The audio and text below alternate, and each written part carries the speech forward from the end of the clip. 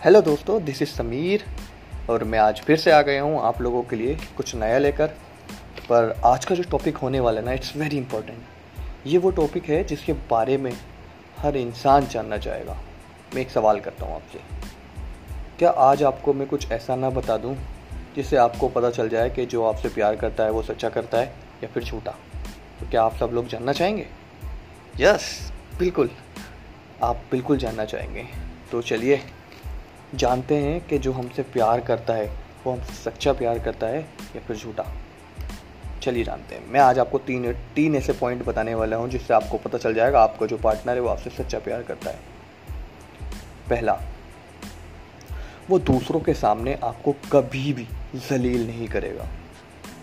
मतलब किसी के सामने ऐसा कुछ नहीं कहेगा जिससे आपकी इज्जत कम हो जाए। वो जो कहेगा अकेले में कहेगा, चार के सामने कभी नहीं कहेगा। दूसरा, वो कभी भी आपको छोड़ कर नहीं जाएगा, चाहे हालात जैसे भी हों। जो भी हालात हो जाएं, जो भी परेशानी आ जाए, आपका साथ नहीं छोड़ेगा, साथ रहेगा और उस हालात का सामना करेगा। तीसरा और सबसे इम्पोर्टेंट, वो कभी भी गुस्से में भी आपको या आपके साथ बुरा नहीं करेगा।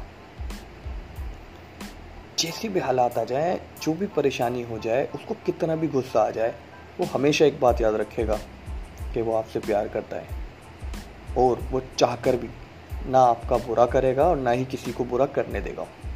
ये वो तीन निशानियां हैं जिससे आप पता लगा सकते हो कि सामने वाला आपसे सच्चा प्यार करता है।